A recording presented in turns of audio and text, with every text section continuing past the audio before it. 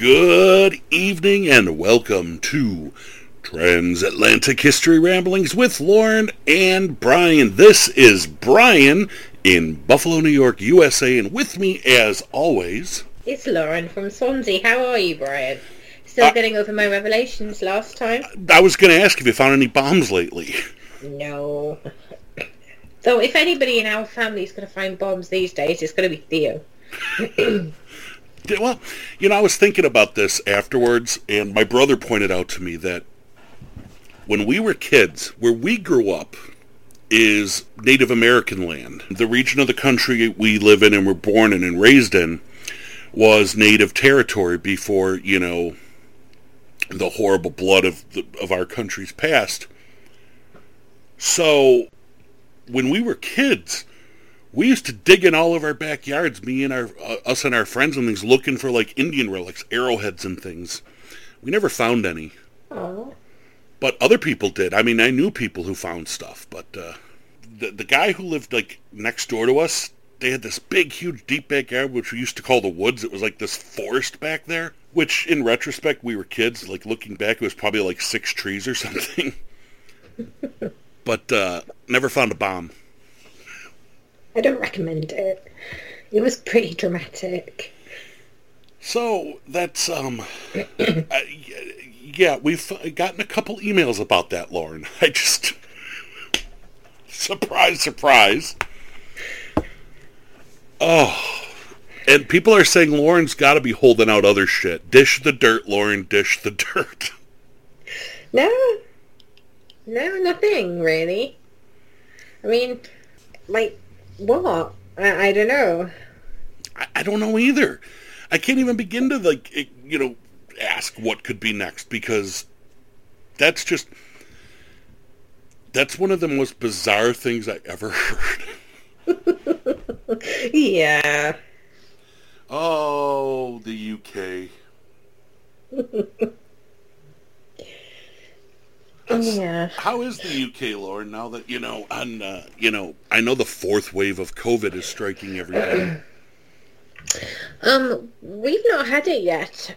Everything seems to be going all right.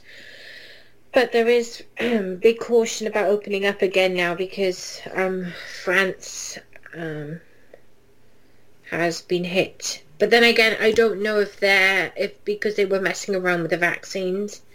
Because they decided that the vaccines weren't... Their scientists said yes, it was. They started giving the vaccines again, but in between that, the rate of infection rose again. And I know that they were cross with us because our government took a risk and ordered vaccine when the EU ordered vaccine, then changed their minds and pulled out of the deal, and then said that they were going to stop the country sending the vaccines to us because they should get the vaccines first. Now, you got your vaccine? No.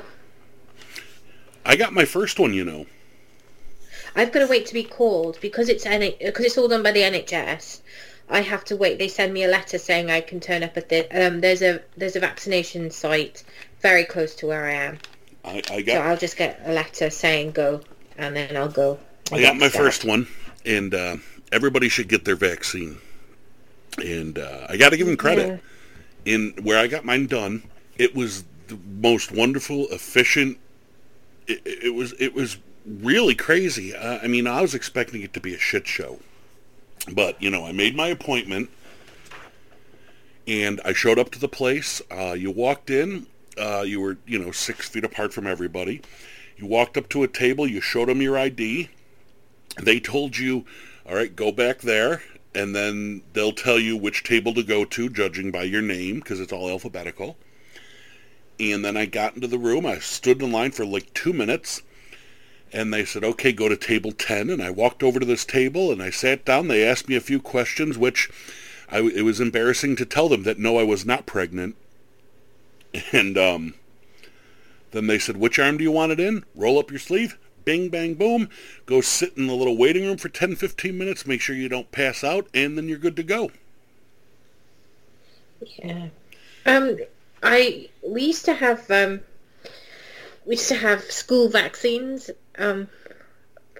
like things for TB and meningitis. Mm-hmm. So I'm used to just turning up, just going to a random place and being stabbed. Do you know which vaccine you're getting? I don't know. It depends. It could be. It would either be the Pfizer or the Oxford one. Yeah, I got Pfizer. My brother got Pfizer too, and my brother had the best joke of anybody I've heard so far when someone asked him if he had any side effects from it, and he said, yeah, his arm was stiff.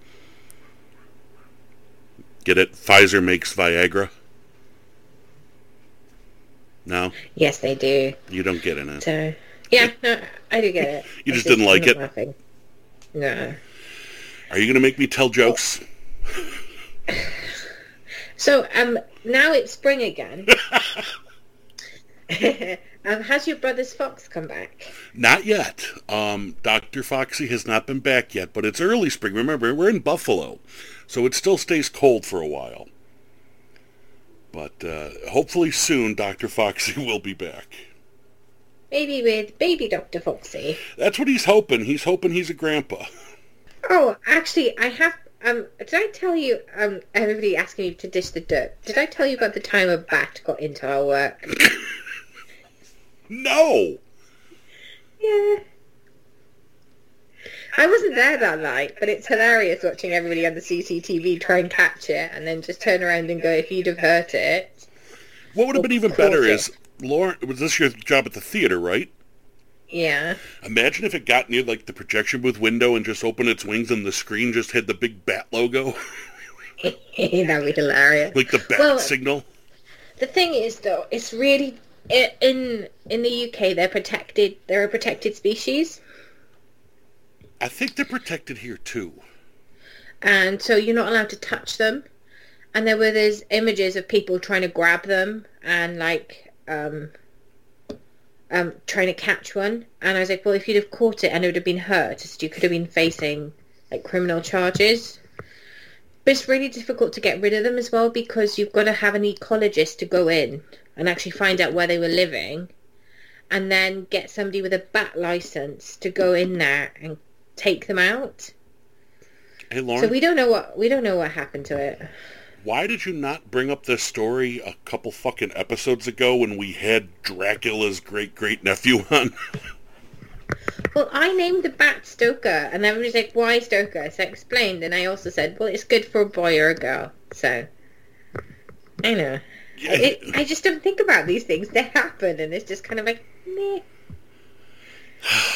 Bombs and bats. Yeah. If I'd have been there, I'd have tried to catch it to take it home. So. Now, it's been a week since Hollywood was here. Yes. Have you had a chance to introduce Theo to the wonderful world of Jean? I have, yes. And is he taken with her?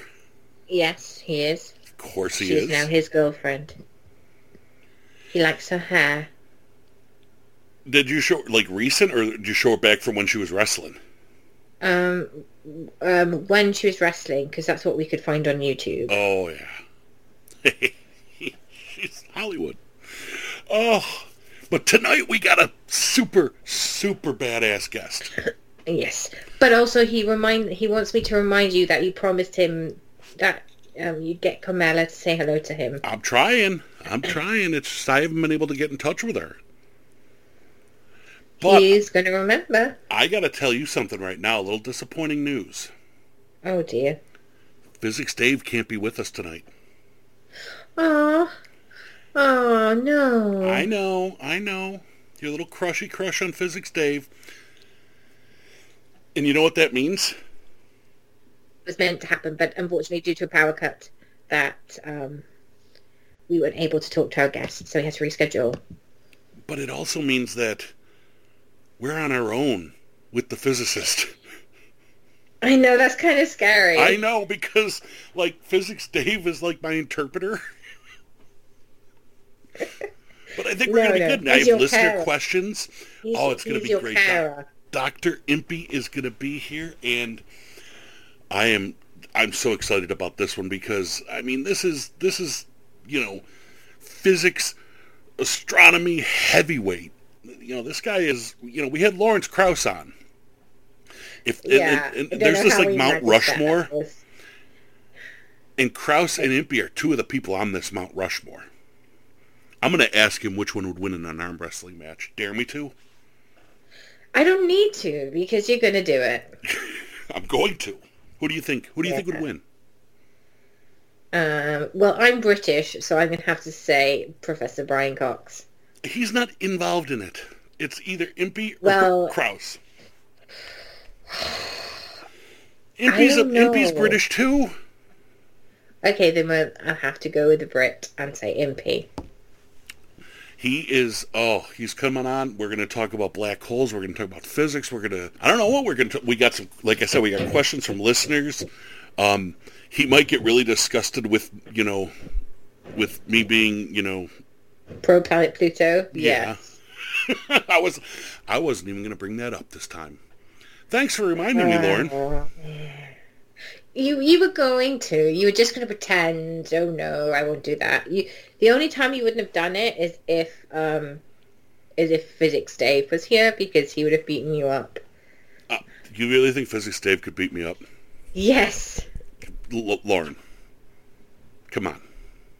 First off, have you really looked at Physics Dave? He weighs like 30, 40 pounds soaking wet.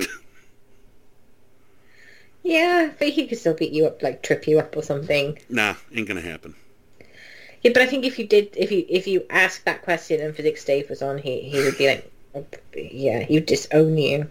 Mm-hmm. Yeah, whatever. I'm telling you. To quote City Slickers, I crap bigger than him. You need a new question, Brian. You really do. No, my favourite answer still has to be Amanda Lloyd. Who cares? Yeah, she did have a good answer. That was amazing. But we got some great guests coming up. I mean, I've nailed down some good guests. We're jumping back into our wheelhouse in a few weeks, and we're going to talk the Jack the Ripper case, which is how Lauren and I met, for those who are kind of new to the show. I got Tom Westcott agreed to come on. Brilliant. He's fantastic. And you've never talked to Tom, have you? No, I have not really, no. I know that Mike Hawley is his spirit animal. Now, you've read Tom's books, of course, like all people in ripperology have. And they're great. Bank Holiday Murders is one of probably my 5 to 10 favorite Ripper books of all time, is Tom Westcott's Bank Holiday Murders. Even though I disagree with it. You don't have to agree with a theory to really enjoy the book and the work. But he gets a lot of stick from people who really shouldn't be giving him a lot of stick, though. So. Yeah. But let me tell you something, Lauren. And this is a little warning for you and for the listeners. Tom Westcott's a Midwest version of myself. Oh, that's going to be hilarious. Me and Tom have been on other shows together. And let's just say... You got banned from being on those shows. Together, anyway, yeah. But, I can't imagine you both on together on Rippercast, because they're very serious in what they do, and they're brilliant in what they do, but they're very serious. Tom and I did Tom and I did an episode of Rippercast together.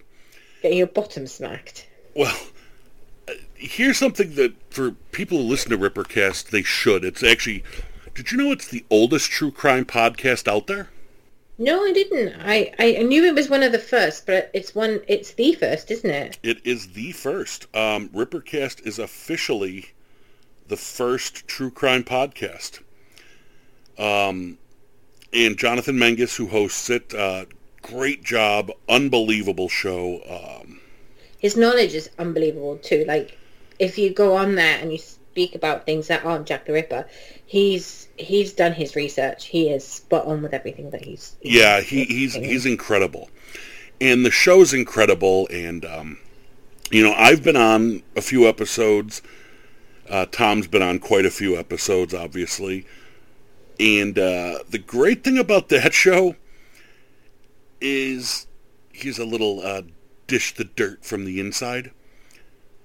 For every hour you hear on that show, like if an episode's an hour and 10 minutes, they're recording for like 4 or 5 hours. Our show, it's pretty much one take and go. We're like the Ed Wood of podcasts. Yeah, we are. But on that I show... like that description, because I love Ed Wood. Yeah, and it's just so weird that, you know, doing Rippercast, and they're so professional and so good, and a lot of it is just everybody shooting the shit and, you know, having a good time. So, you know, me and Tom have, you know, probably caused several of those things to go several hours, but it's fun stuff. But Tom's going to be on here, and it's going to be, you're going to love him. I'm trying to scare you a little bit, saying he's a lot like me, but in reality, you're going to love him because Tom's brilliant. Tom's another one who, you know, all joking and all laughs aside, is just a really smart guy, and he really knows his shit. And what's amazing about Tom is he and I really don't agree on much of the case, but yet we both get along still. Because, like I said, you don't have to agree with someone necessarily to appreciate them. Well, I think as well is what you both appreciate as well is that you will never know. No, and yeah, we both admit that. Your theory could be right, it could be wrong, and you both could be wrong, and someone else could be right. And I think while you do take your theories seriously, you don't take them, you know, to the extreme. No, and we both, Tom and I, always say we'll never know for sure. So you gotta just, you know, here we're putting out our theories, our hypothesis, actually, not our theories, but. Well, yeah, and I think you're very open-minded. Like, you have your personal beliefs, but your theories are your theories, but you're willing to listen to someone who is reasonable and has. Exactly, like I said, Bank Holiday Murders is one of my favorite books ever on the topic. I don't agree with it. I don't disagree with it. I'm just saying it's not my particular... Yeah. It's a valid theory. A lot of the people that have issue with it are jealous because they can't write as good as he can. Do you remember when he got to do that documentary? One of the big channels did a documentary, and Tom was the featured ripperologist on it. And I took the screenshot from it, and I superimposed my head on it and sent it to his Facebook page as that was my Halloween costume. Oh, yeah, I remember that. That was a lot of fun. Oh. But no, a lot of people have sort of, well, not a lot of people, it's like two people, and they've sort of disparaged his work with no real necessarily. And it's those, one of them is somebody that thinks it was that, you know, that guy that found the body and they think he did it. And it's like, no. But Tom's coming on. We're going to have a great time with Tom. And I do want to warn you, we'll probably get way off topic a bunch of times with Tom, because that's how me and him are. But I'm used to that because of Paul Begg. That happened with Paul Begg. We were there for hours. You know, you never know what we'll find out on an episode with Tom. We might find out that Lauren found a bomb in her backyard. Yeah. Do you realize, in like the last month of episodes, you've unveiled that the Hoff hangs out where you are? You found a bomb. I didn't find a bomb. Your family found a bomb. The Hoff hangs out there. Batman invades your theater. Maybe it's Bat Boy that was in your theater. Aha. That's another surprise I wanted to give you, Lauren, is that... Actually, oh no, we do need, because I know that Bat Boy must be really sad because, you know, the guy that was writing all his stories and, you know, making sure we knew all about him passed away. He did. So Bat Boy's father passed away. But... Yeah. Our great friend Greg D'Alessandro, the editor-in-chief of Weekly World News, will be joining us again in the near future. And that's fantastic. They've got some exciting news and some stuff to release to the public, and they're going to come on our show and do it, and Bat Boy might join them. I'd be very interested to give my condolences directly to Bat Boy. Yes, and remember, don't get too close. He does bite. Well, he's a bat. And a boy. Possibly a vampire. But, so we got Bat Boys, bombs, Hasselhoff. What haven't we covered, Lauren? What else is going on in the world? I don't know. I don't know either. I do know that Dr. Christopher Impey is going to be joining us in just a few minutes, so we better go to our Today in History. History. It was okay, huh? Well. It was alright. It'll do. Ready for mine? Always. April 12th, 1954. Today in History, April 12th, 1954, could really be considered the birth of rock and roll. 2 singles were released on this day, 1954. Bill Haley and the Comets' Rock Around the Clock and Big Joe Turner's Shake, Rattle, and Roll. Both released today, 1954. What you think about that, huh? That's really good. I've got a better one now. I always have a better one, I think. You got something better than the birth of rock and roll? Yes, I have got...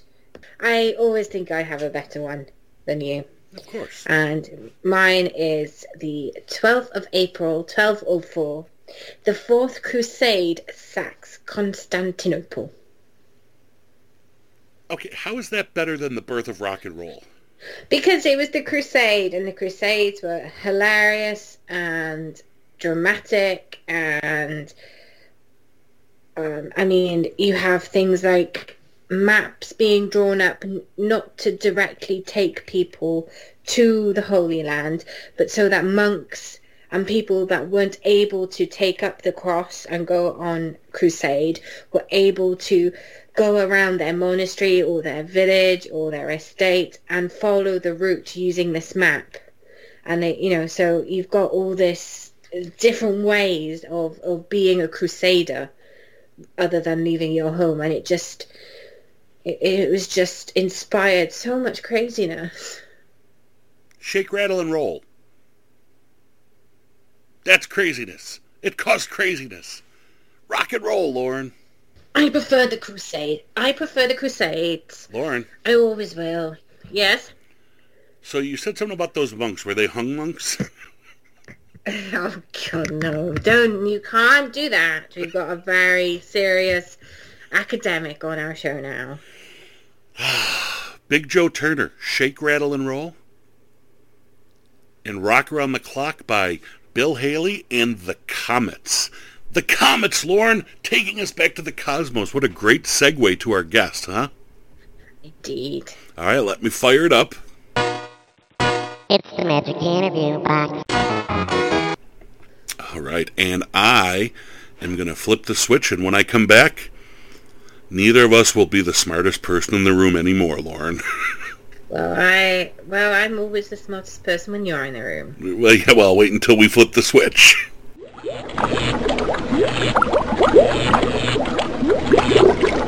Lauren, it worked again, and this time, this Magic Interview Box is like going way above and beyond its job, because I have got science superstar. Physics. Yes, it defies physics, Lauren. Science superstar Dr. Chris Impey is with us. I mean, this guy is like, okay, he's like the Babe Ruth of physics and black holes. And I mean, it's no pun intended. I'm starstruck. Okay. Oh, okay, that's very nice to hear. I hope we can have a freewheeling conversation about whatever you want. Actually. Well, first things first. Who wins in an arm wrestling match? You or Lawrence Krauss?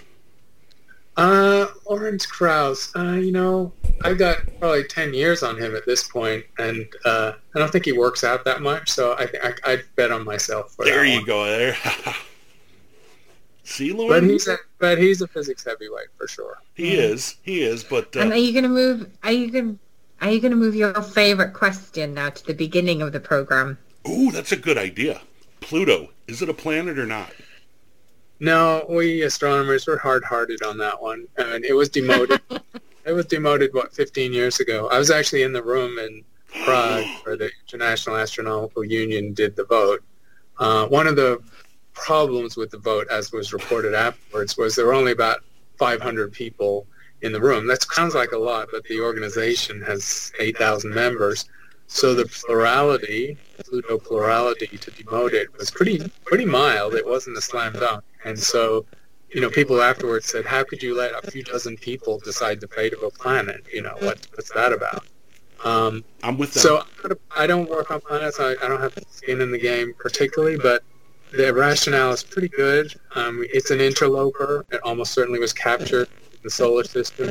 It's way smaller than other planets. We've already found things bigger than Pluto further out. So it doesn't. You either are forced. If you don't want to lose Pluto, you've got to add planets beyond it to make people remember their names too.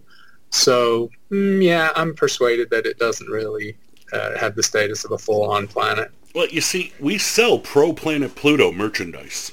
Hashtag Pro Planet Pluto.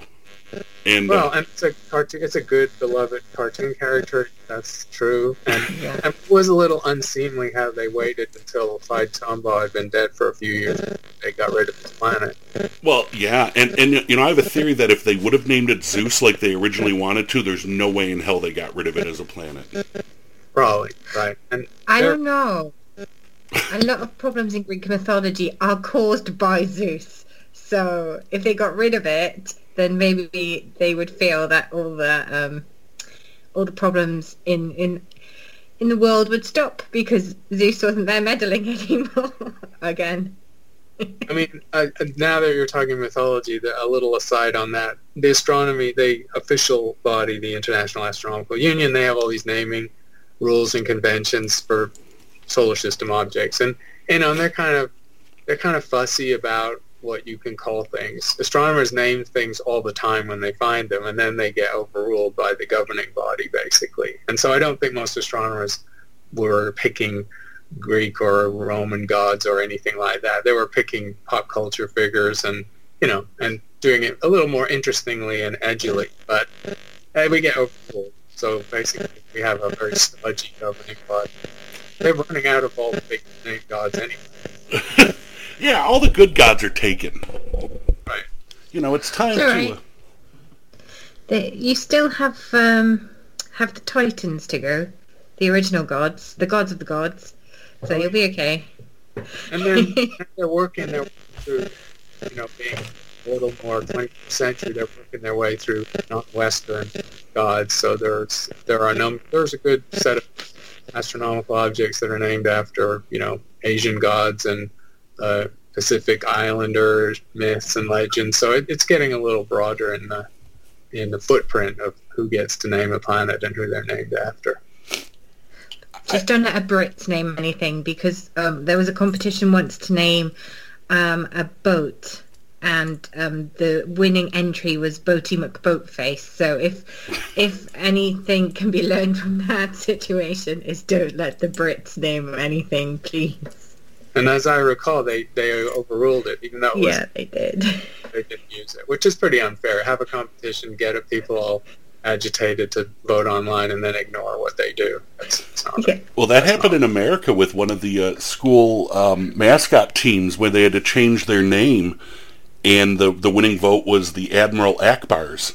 And that was the winning vote, but the school wouldn't allow it. Well, while still vaguely on the subject of Pluto, Michael Brown, a researcher at Caltech, who's done a lot of hunting for dwarf planets, he's pretty much an expert on Kuiper Belt, and he found the first planet that rivals Pluto in size that's out there beyond Pluto, that would, again, question why you would make Pluto a planet. You should make this new one that he found a planet. And in the time before he got squashed by the governing body, he named it Xena, because he was a fan of the TV show. And not surprisingly, this dwarf planet has a little moon that he called Gabrielle. And so I have no problem with that. that sort of was in the circles and at conferences and colloquia, and papers were written for a few years, and then it kind of got squashed. You see, that's cool. I think they should be allowed to name it things like this. Yeah. And I think now Admiral Akbar deserves a planet or at least a star or something. He should get named something. Which actually that leads to the question: Star Wars or Star Trek? Well, the original Star Trek is pretty hard to beat. I mean, it was Pathfinder for almost everything that followed. So, And it's Shatner. Yeah, it's Shatner, and it had a short run, like 3 years, and it's incredible. If you think of the influence on media, on film, TV, science fiction, everything, from just a 2.5, 3 year run of one TV show, that's pretty amazing. Physicists all go Trek. That's okay. So I watched the Star Wars movies, all 7 or whatever, and a couple of them were pretty crappy, and a couple of them were classics. But physicists and astronomers and scientists, they tend to react a little bit to the touchy-feely Force stuff, and the sort of woo aspect of that. It's not so much that they violate physics in some of the filming, because you get artistic license when you're doing science fiction. Nobody's a stickler for all that stuff. Having sounds in the vacuum of space. Okay, fine. So, I'm not a pedant about any of that stuff, but some of the overlay, some of the quasi-mystical overlay of that got a little much for me. A little hokey. And actually, I do want to stick with science fiction films for now, because you are like the black hole guru, okay? Okay, thanks. And my introduction to black holes, and really, science, was the Disney film The Black Hole.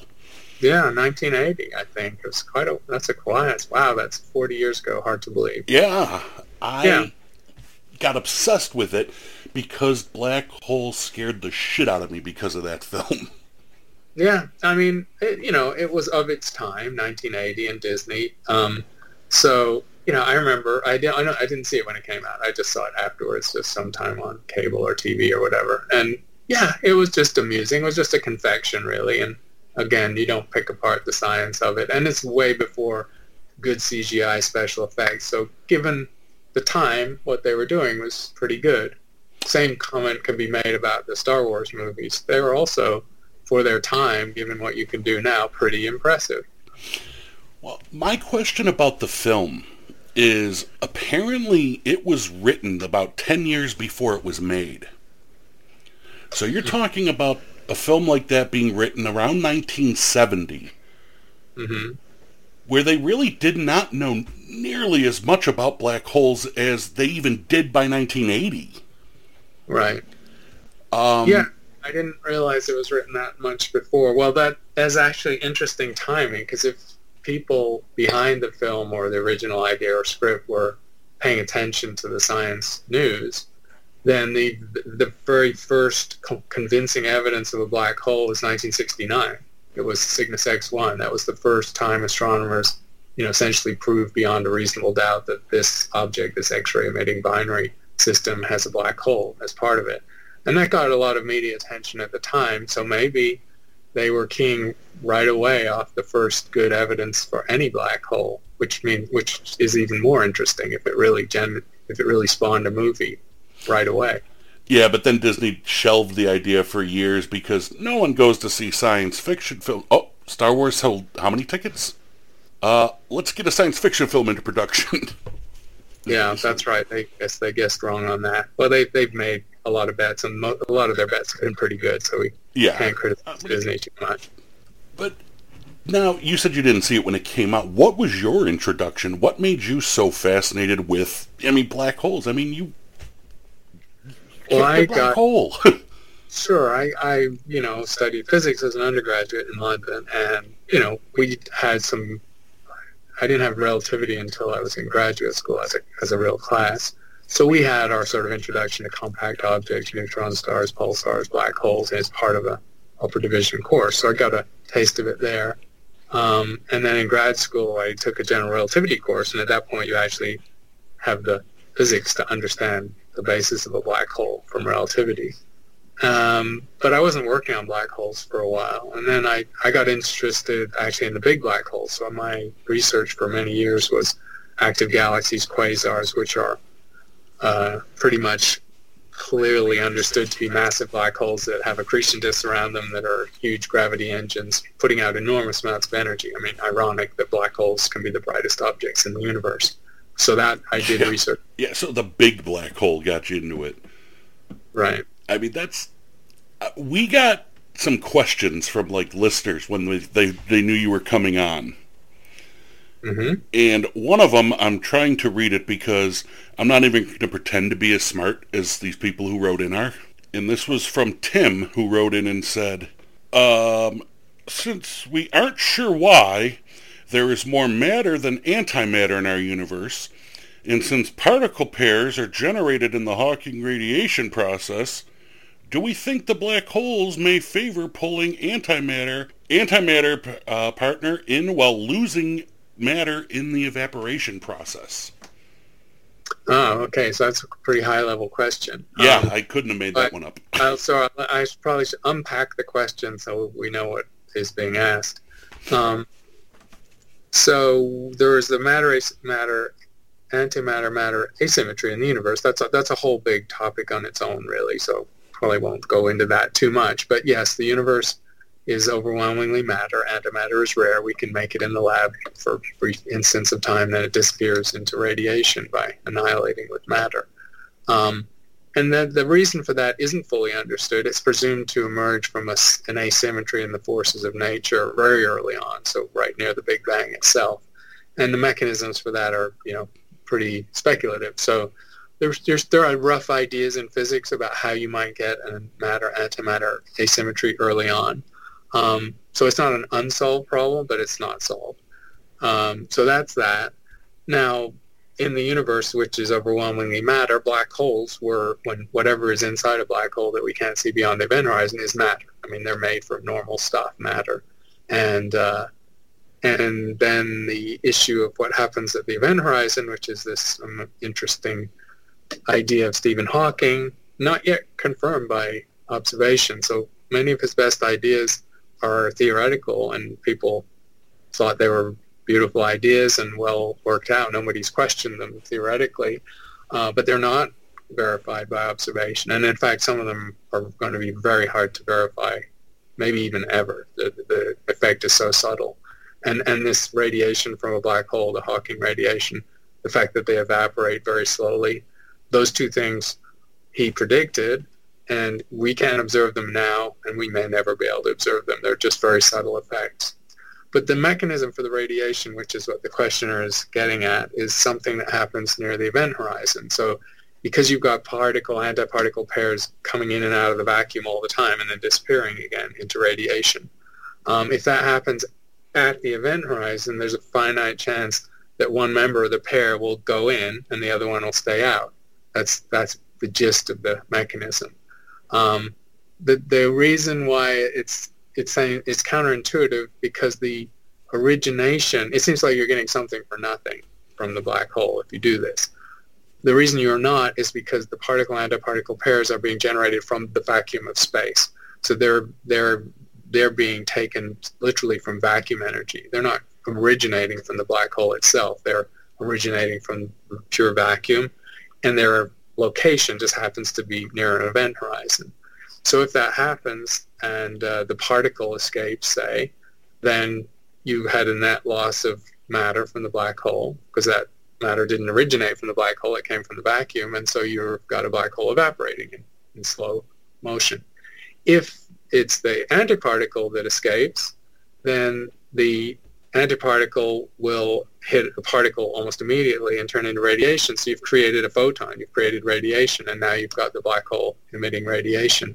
So depending on which way you flip the coin, which way you look at it, you can equivalently think of black holes evaporating or having a very small temperature for radiation. It's really small. It's like a billionth of a degree Kelvin. So that's a high-level question, and it took a while to unpack it, but that's sort of, without getting all, mathematical on your ass, that's sort of without us paying tuition. Yeah, that's right. Then it's going to cost, yeah. Yeah.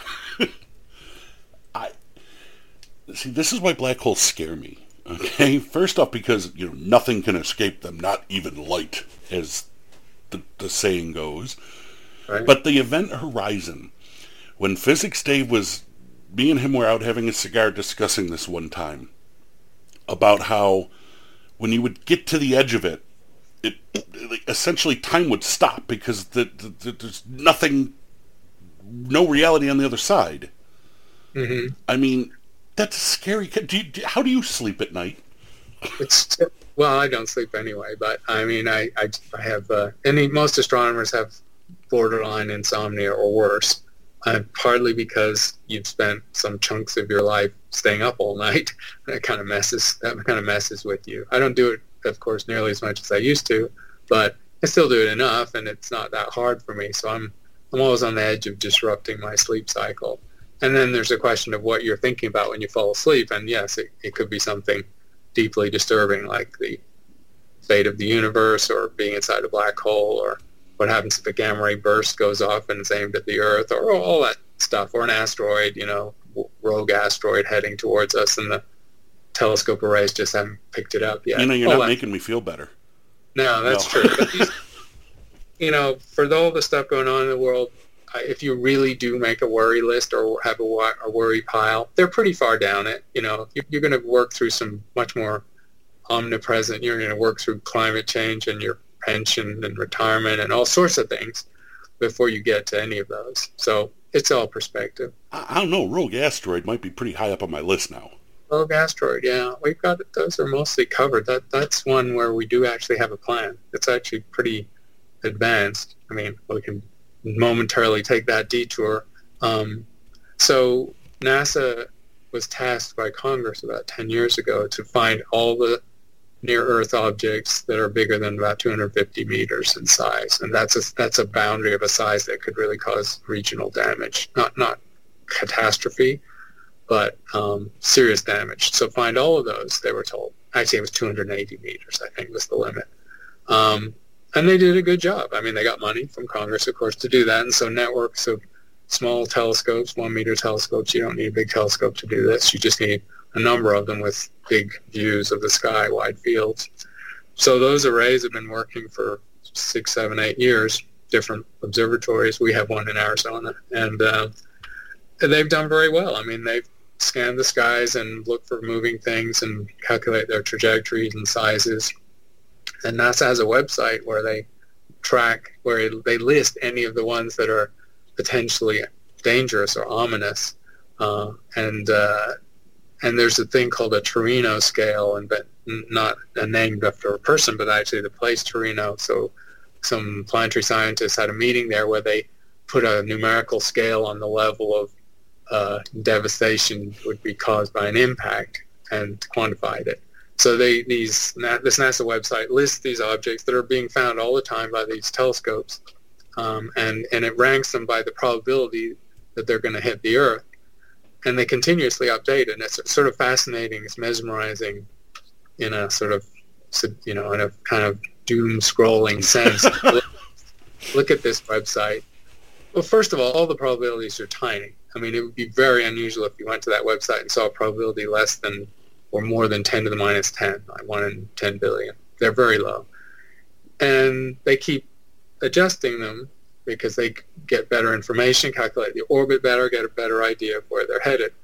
And that's the basic reassuring fact that space is big and these are small objects. And so the odds of a collision they're just tiny. It's just very unlikely. Of course it will happen, if you waited millions and millions of years, but in an average year or a decade or a century, it isn't going to happen. Yeah, I was going to say, I'd like you to meet my friend the T-Rex and tell him it ain't going to happen. Right. So it is going to happen at some point, and you can't predict it, so it could happen 10 million years from now or in 5 years, and you can't really discriminate because it's random. But the good news is, keying off this data that they put on a website, whenever an object nudges up in the probability that it looks like we better pay attention to this one or these few, then they hit it with more of the telescopes in this array and they get better orbit. They get a better trajectory of it because the data is just very sketchy initially. You don't need much data to say, oh, that's not going to go anywhere near us. Just don't think about it. When something is going to be near, which still doesn't mean it's going to hit, you get better data. And usually, and almost always, it just isn't going to hit. So when you calculate the orbit better, that probability actually goes down rather than up, because now you know really where it's going and it isn't going to hit us.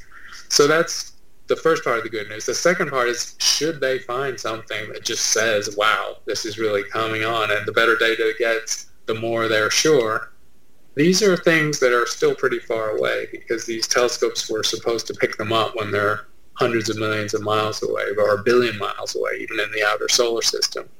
And at the speeds they're traveling, you've actually got a few years to do something. So this is not like the movie scenario of a clock ticking down 24 hours and so on. It doesn't work that way. You actually got in general terms, a lot of time. And then the technology to do something about it also exists, and some of it's actually been tested, and we've seen it in the last few years. So we rendezvoused with a couple of comets and asteroids. My university rendezvoused with Bennu, the asteroid, just a year ago, and bringing back a sample.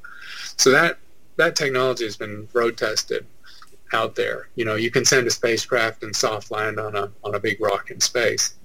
Well, if you can do that, you can send a spacecraft and tether into that rock and use rockets and retros to alter its trajectory. That's really not that hard. It's rocket science, but not that hard. So if we find something that is actually heading towards us, we just rendezvous with it and nudge it to a different path, and then it passes harmlessly by. And you've got a few years to do that, so it's not like a super panicky thing. You'd send the space cowboys up to lasso the thing.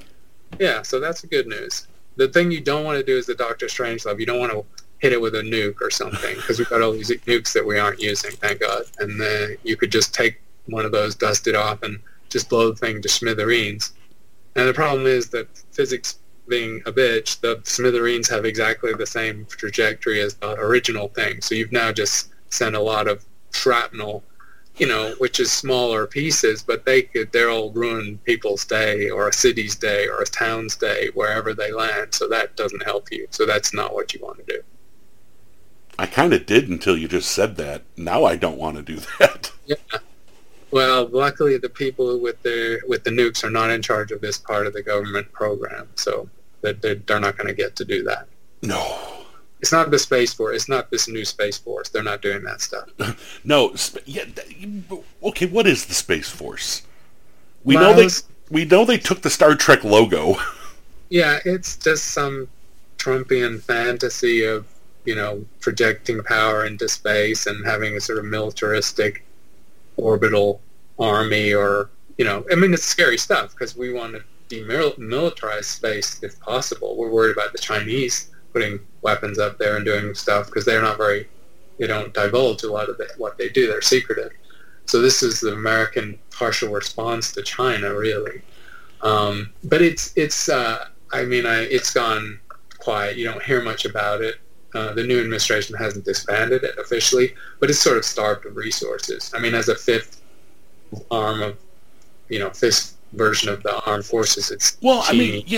That's what I was thinking, because I know you've worked very closely with NASA, and were they involved in this, or was it literally just a military branch? No, I was forced on them. NASA didn't really have anything to do with it, nor want it, because they actually saw it as usurping their appropriate civilian interest in space activity.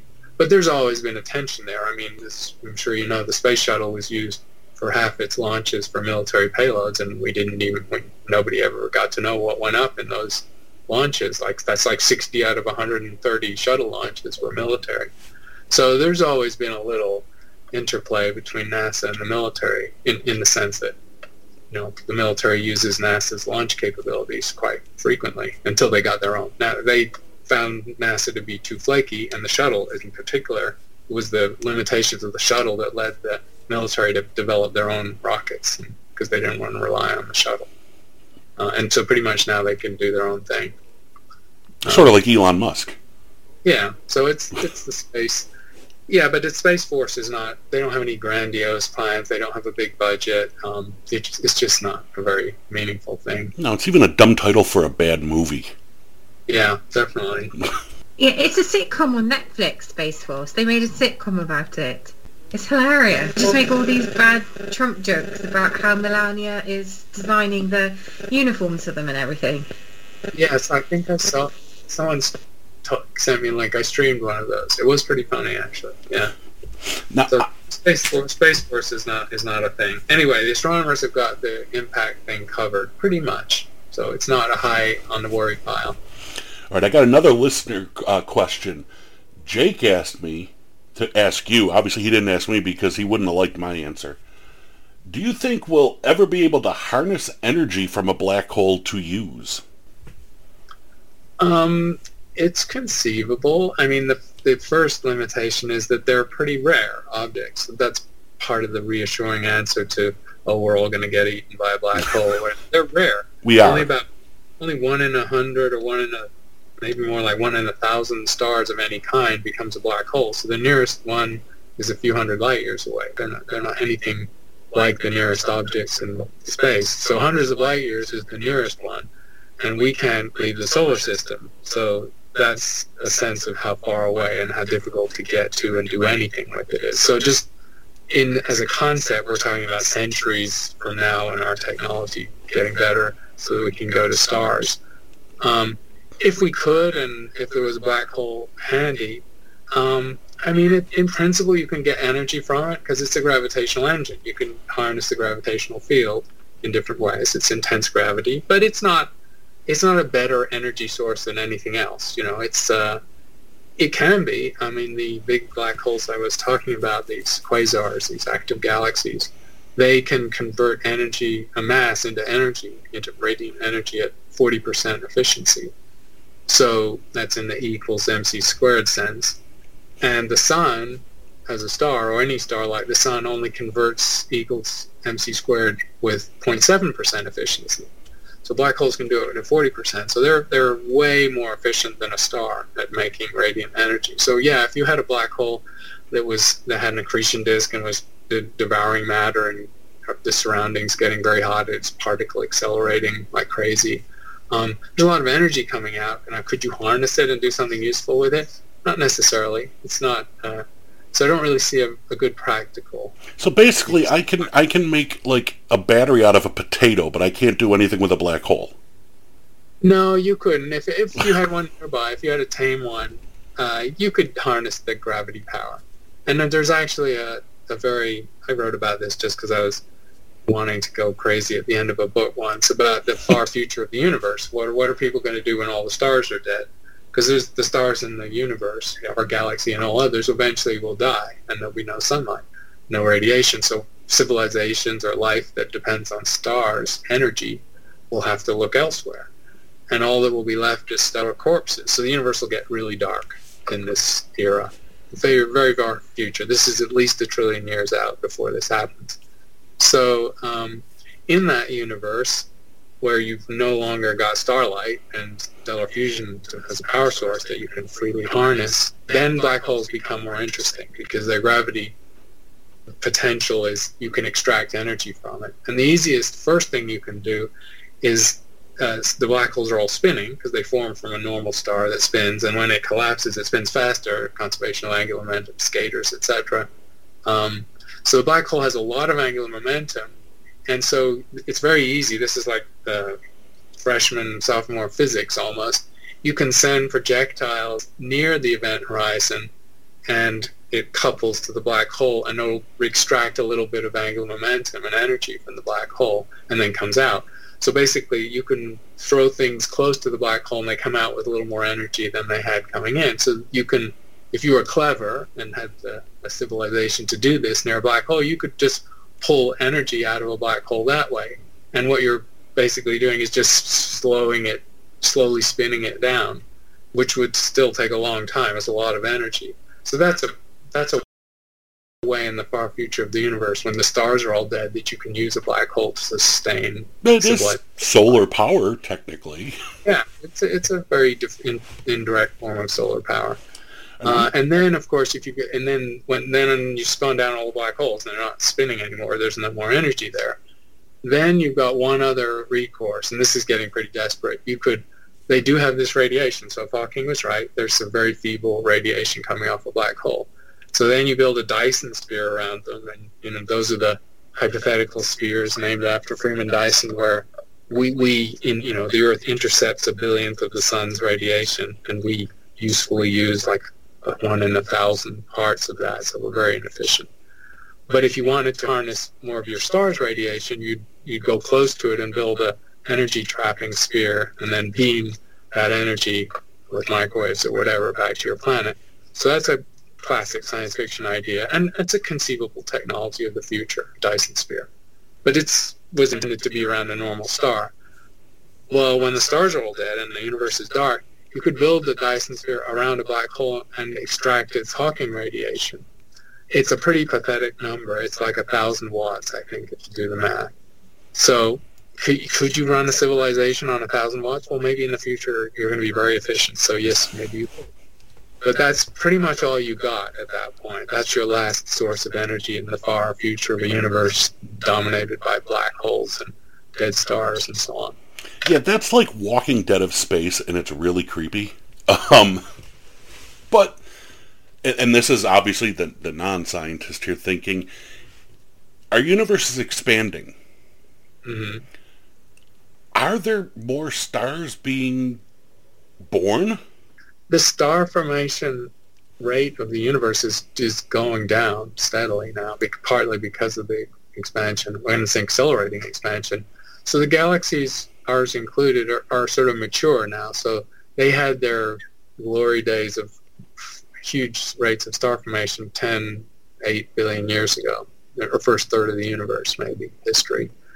So pretty much around the universe, the galaxies are quietening down, and more of the stuff you would have made new stars from, which is the gas left over from star formation, or stuff ejected from stars that goes back, gets recycled, there's less and less and less of that as time goes by, because more and more of the mass is locked into stellar corpses that don't return any of it to the medium between stars.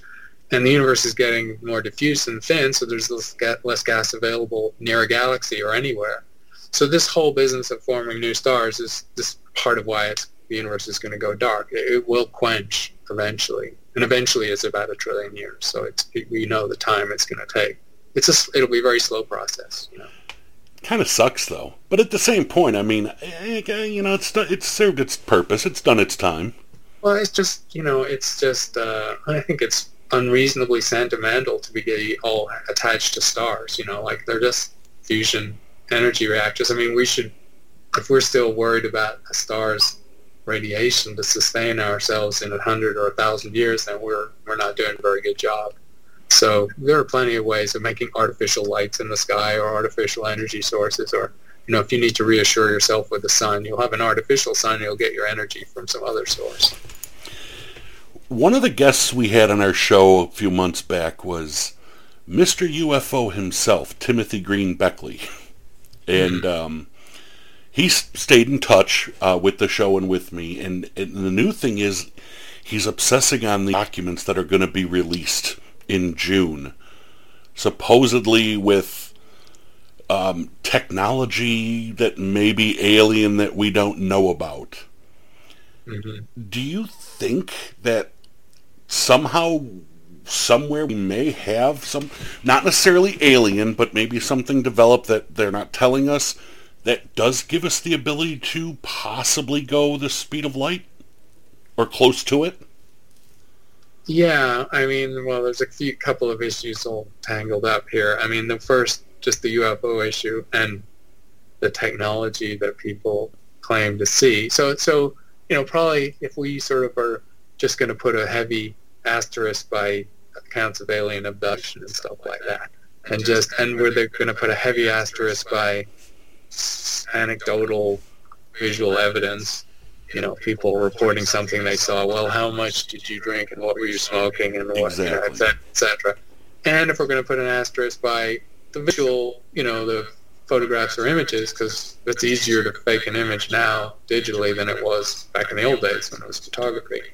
So we put asterisks by all those things, not to discount them all, but just to say, well, these are just too hard to evaluate, or they're too easy to fake, or I just don't want to put the effort into it because there's so much of that stuff. It's low-grade information. The interesting category for me is, I think, these reports, some of which come from military sources, of extremely unusual motions, sort of non-physical motions of UFOs, of sort of flying unidentified objects that do kind of radical things in the sky. Well, literal UFOs, not necessarily aliens, but just something we haven't been able to identify. Right. So just say those are striking enough, they're worth noting. And then you have the explanations. Well, okay, you always try and do the conventional explanation. The conventional explanation is it's quite plausible the military has technologies that we don't know about because that's part of their job, right? They're in an arms race with their competitors, and they're very well funded, $1 trillion a year in the U.S., pretty much, and they're going to be able to develop all sorts of crazy things and be at the cutting edge. So maybe they have, weird propulsion technologies and mechanisms. So that's the first guess. I think you'd have to pretty comprehensively and thoroughly rule that out before you'd even start thinking about aliens, because it's just a more radical... Oh, I'm with you on that. I mean, look at how many of those... Oh, I'm sorry. Yeah, it's a radical hypothesis, and, Carl Sagan, extraordinary claims require extraordinary evidence, whoever's aphorism you want. The bar should be appropriately high for that. I always say, look at all those people that had the UFO sightings and gave the descriptions, and ironically, so many of them look like the stealth bomber. They were seeing experimental flights that they didn't know what the hell they were. And people are really bad eyewitnesses, so we know that. I mean, the literature about that you'd never want to be in a court case where you're going to go down because of an eyewitness report. They're so unreliable in the legal framework. At night and in unfamiliar settings, people are very unsure. They just don't know what they're seeing.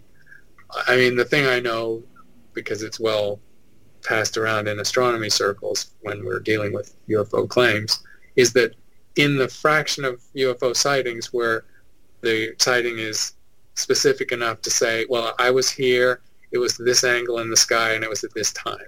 When you have the actual time, place, and orientation, so that information, which you often don't have.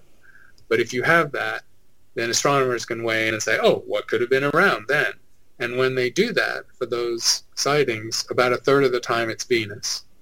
And, people don't know what Venus looks like. Most people don't know about the sky. And when Venus is low, of course, it refracts and have the atmospheric effect, so it can look like it's hovering or moving side to side or shimmering. It's just optical effects in the refracting atmosphere, not surprising. It's a bright object.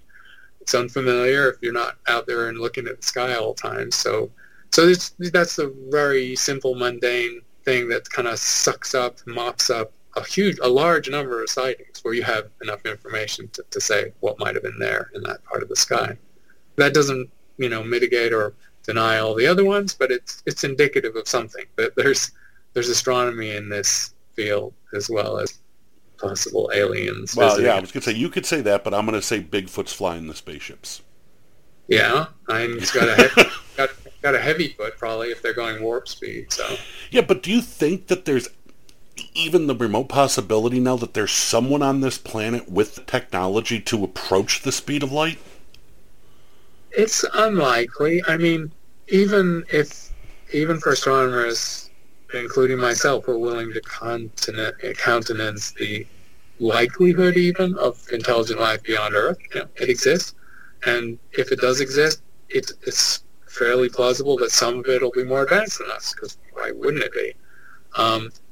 It's still bounded by the laws of physics. I mean, the confidence I have as a physicist is that the laws of physics that I've studied and seen in the lab and seen in the universe are universal. They really are universal. You don't get a speed of light in one part of the universe and not in the other. You don't get to, the laws of nature do not bend according to what part of the galaxy you're in. So aliens are going to be subject to the laws of physics too, and that's a constraint, right? So they can't just do anything. But and not aliens, but something on this planet, maybe, crazy German scientists that have developed this technology. I mean, do you think it's even possible or conceivable that in our lifetime we'll see something that can approach that power?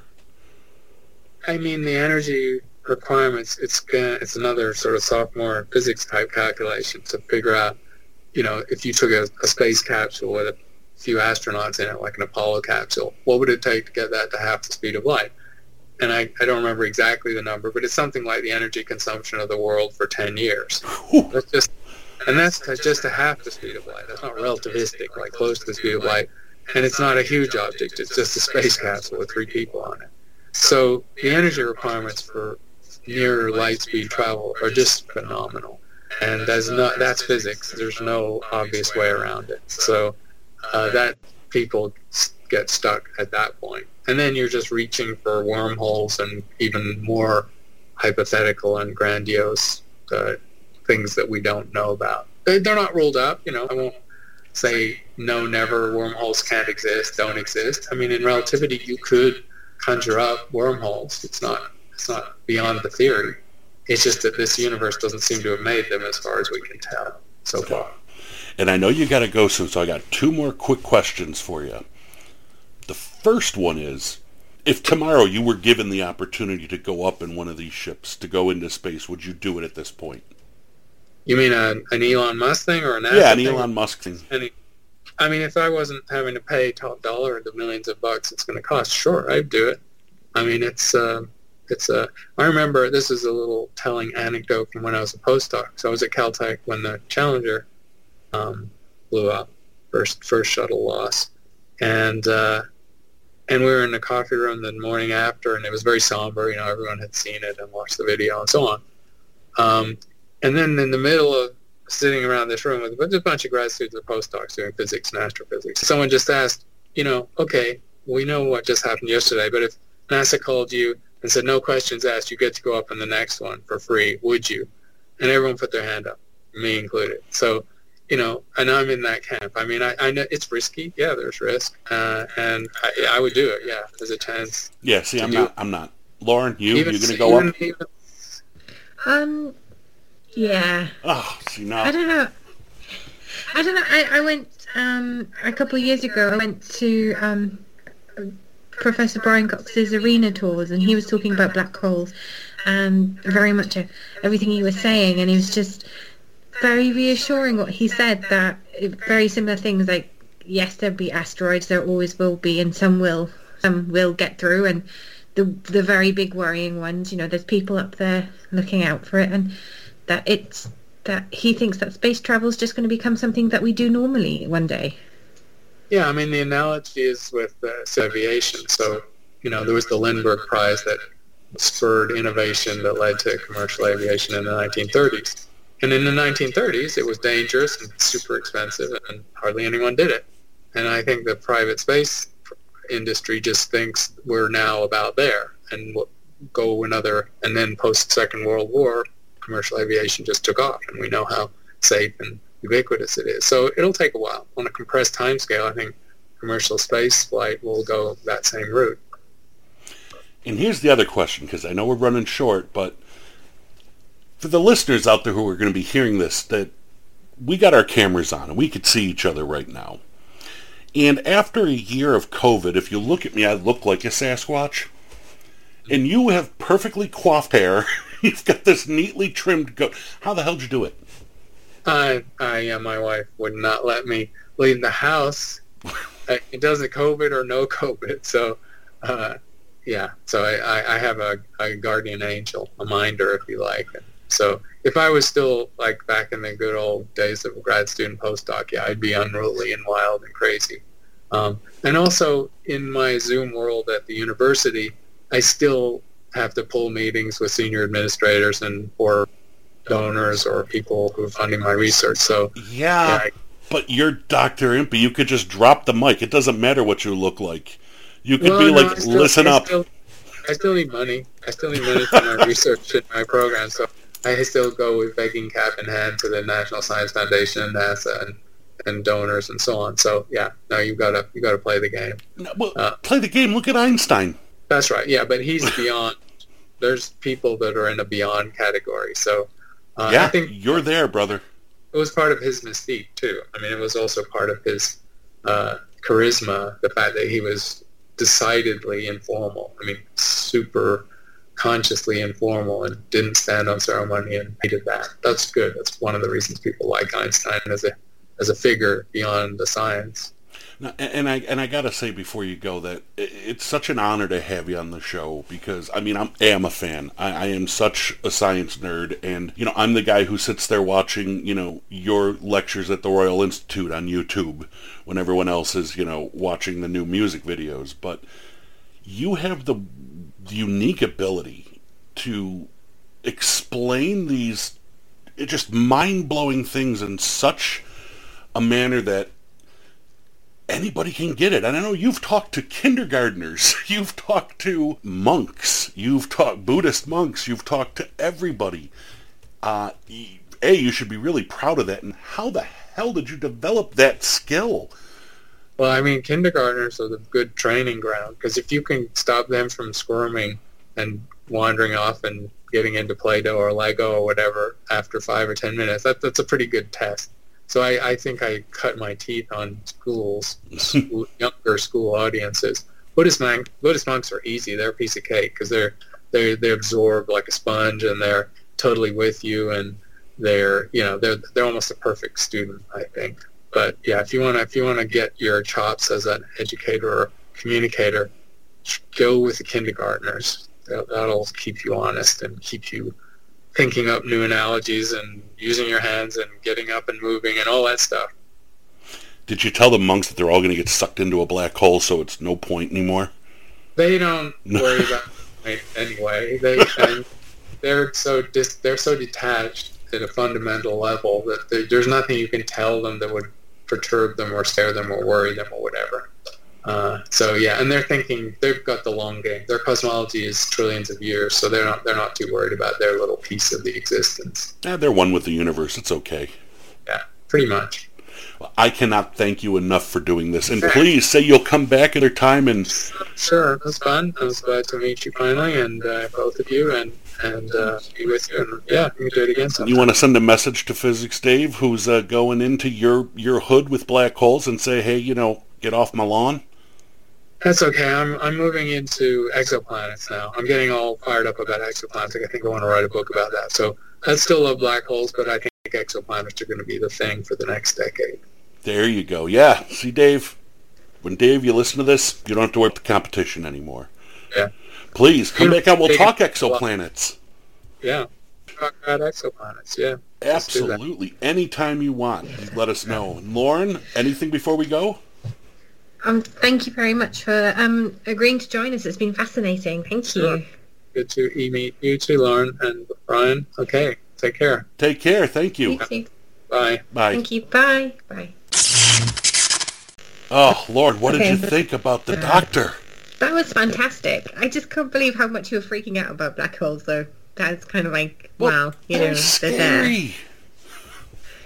They're there at the centre of the universe. What are you going to do? They kill everything.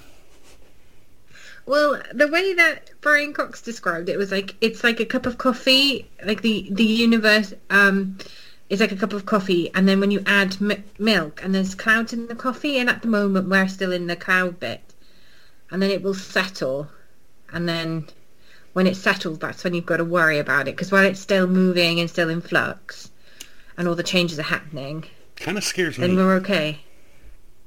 We'll be fine. Well, yeah, I'm not going to live to be a trillion, but... Did you know, though, we've had asteroids in the UK at the hit the UK. They were caught on somebody's bell camera.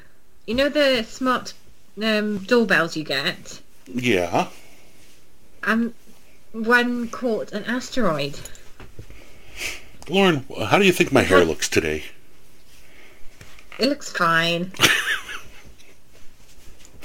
Do I look like Einstein? Are you trying to change the subject by going, oh yeah, asteroids have been hitting the UK? Yeah, asteroids hit the UK. That's great, Lauren. How's my hair? This has got you terrified, doesn't it? It's a little scary. That's okay. The cats will survive, and they will rise up, and Cleo will be queen of the cats. Planet of the Cats, like Planet of the Apes? Yeah. Get your stinking paws off me, you damn dirty feline. Oh, she'd rip your face off if you said that to her. Did you just say it to her? No. What do you think? I'm crazy? I'll get you when you're sleeping. I see you. It's like I've got another person that'll feed me. Well, Lauren, can I point something out to you?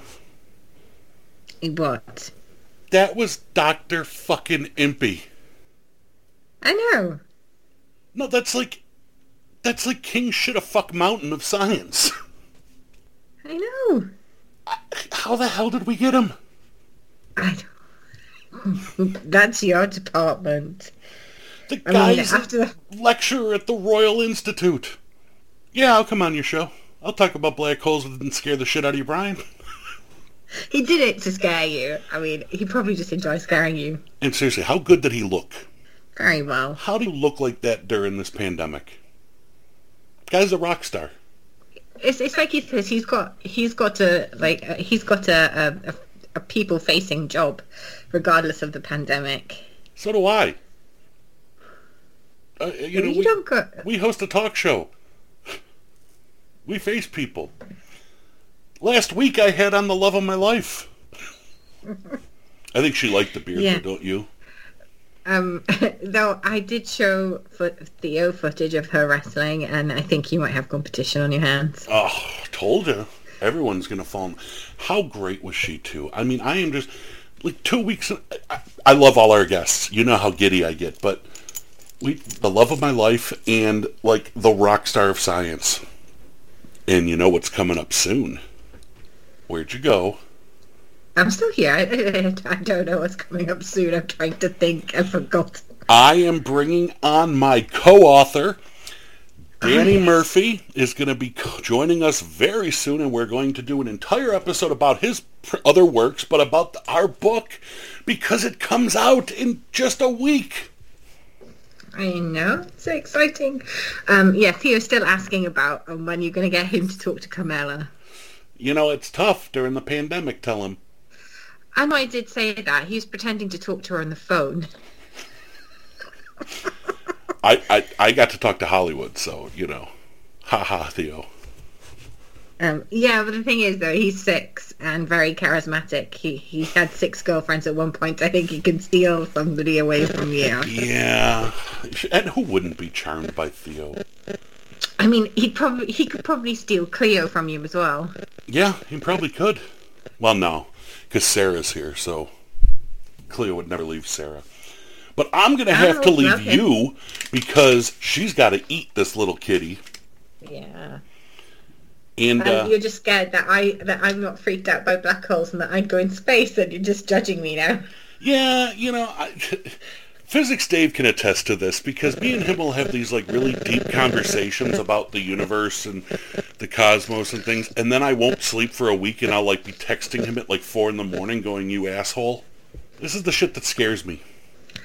But like he said, there's telescopes everywhere, and they know what they're going to do, and that there's the technology out there not to destroy them, but to move them away so they don't hit us. And also, we've got pretty good buffer planets. I mean, poor old Jupiter has taken one for us. Yeah, we got. You know, there's bumpers in the snooker game of the cosmos. I was scared when I saw that as a child, when those asteroids hit. It was Jupiter, wasn't it? Yes. And I was scared when I saw that, because there's just like these holes on Jupiter. But I'm not going to fear now, because I'm too excited that we talked to the doctor. And before we go, I want to remind everybody to check out our social media. Go to TA History or History TA on Twitter, or email us at trans.history.rambling@gmail.com. And Lauren, hit us up with the Facebooks and the Twitter, the TikTok and the Instagram and all that fun stuff. So Facebook is History Ramblings with Lauren and Brian. TikTok is at History Ramblings, and Instagram is also at History Ramblings too. That's right. And I want to thank Jake and Tim for sending in those questions. And anybody out there, send in questions or suggestions for guests or anything you want to hear on the show. Feel free to reach out to us. Go to our merch store. There's a link in the description of this show. that will take you to all our T-shirts and hoodies and onesies, and we sold our first onesie. Someone bought a Transatlantic History onesie, Lauren. I want to see a picture of that. There's going to be a Transatlantic History baby out there somewhere. It was a baby onesie, was it? Yeah, they only sell baby onesies. Oh, right, no, because you can get adult onesies and they freak me out. Not on our store, you can't. Oh, thank goodness. That freaks me out. But yeah, get your coffee mugs, T-shirts, sweatshirts, hoodies, onesies, stickers, phone cases, laptop cases, posters, anything you want of our Transatlantic History Ramblings original design, our new logo put together by the fantastic Misha Malcolm, and also Pro Planet Pluto merchandise is available on our site. So everyone go check that out. Check out past episodes, like the show, give it 5 stars, thumbs up, review it, send us messages, send us emails. Lauren will read you bedtime stories if you do. Also tell us how obnoxious Brian is.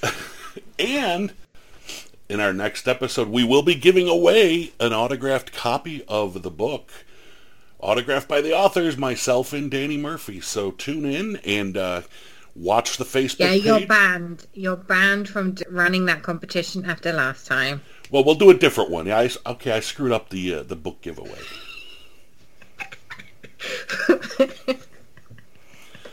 It's not my fault that number sign has become hashtag in the world of online social media. And that's a story for another show.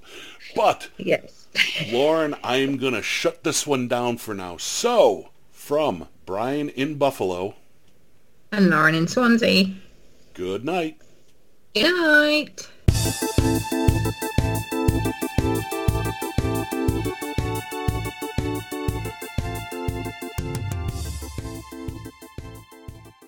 So I'm used to just turning up, just going to a random place and being stabbed.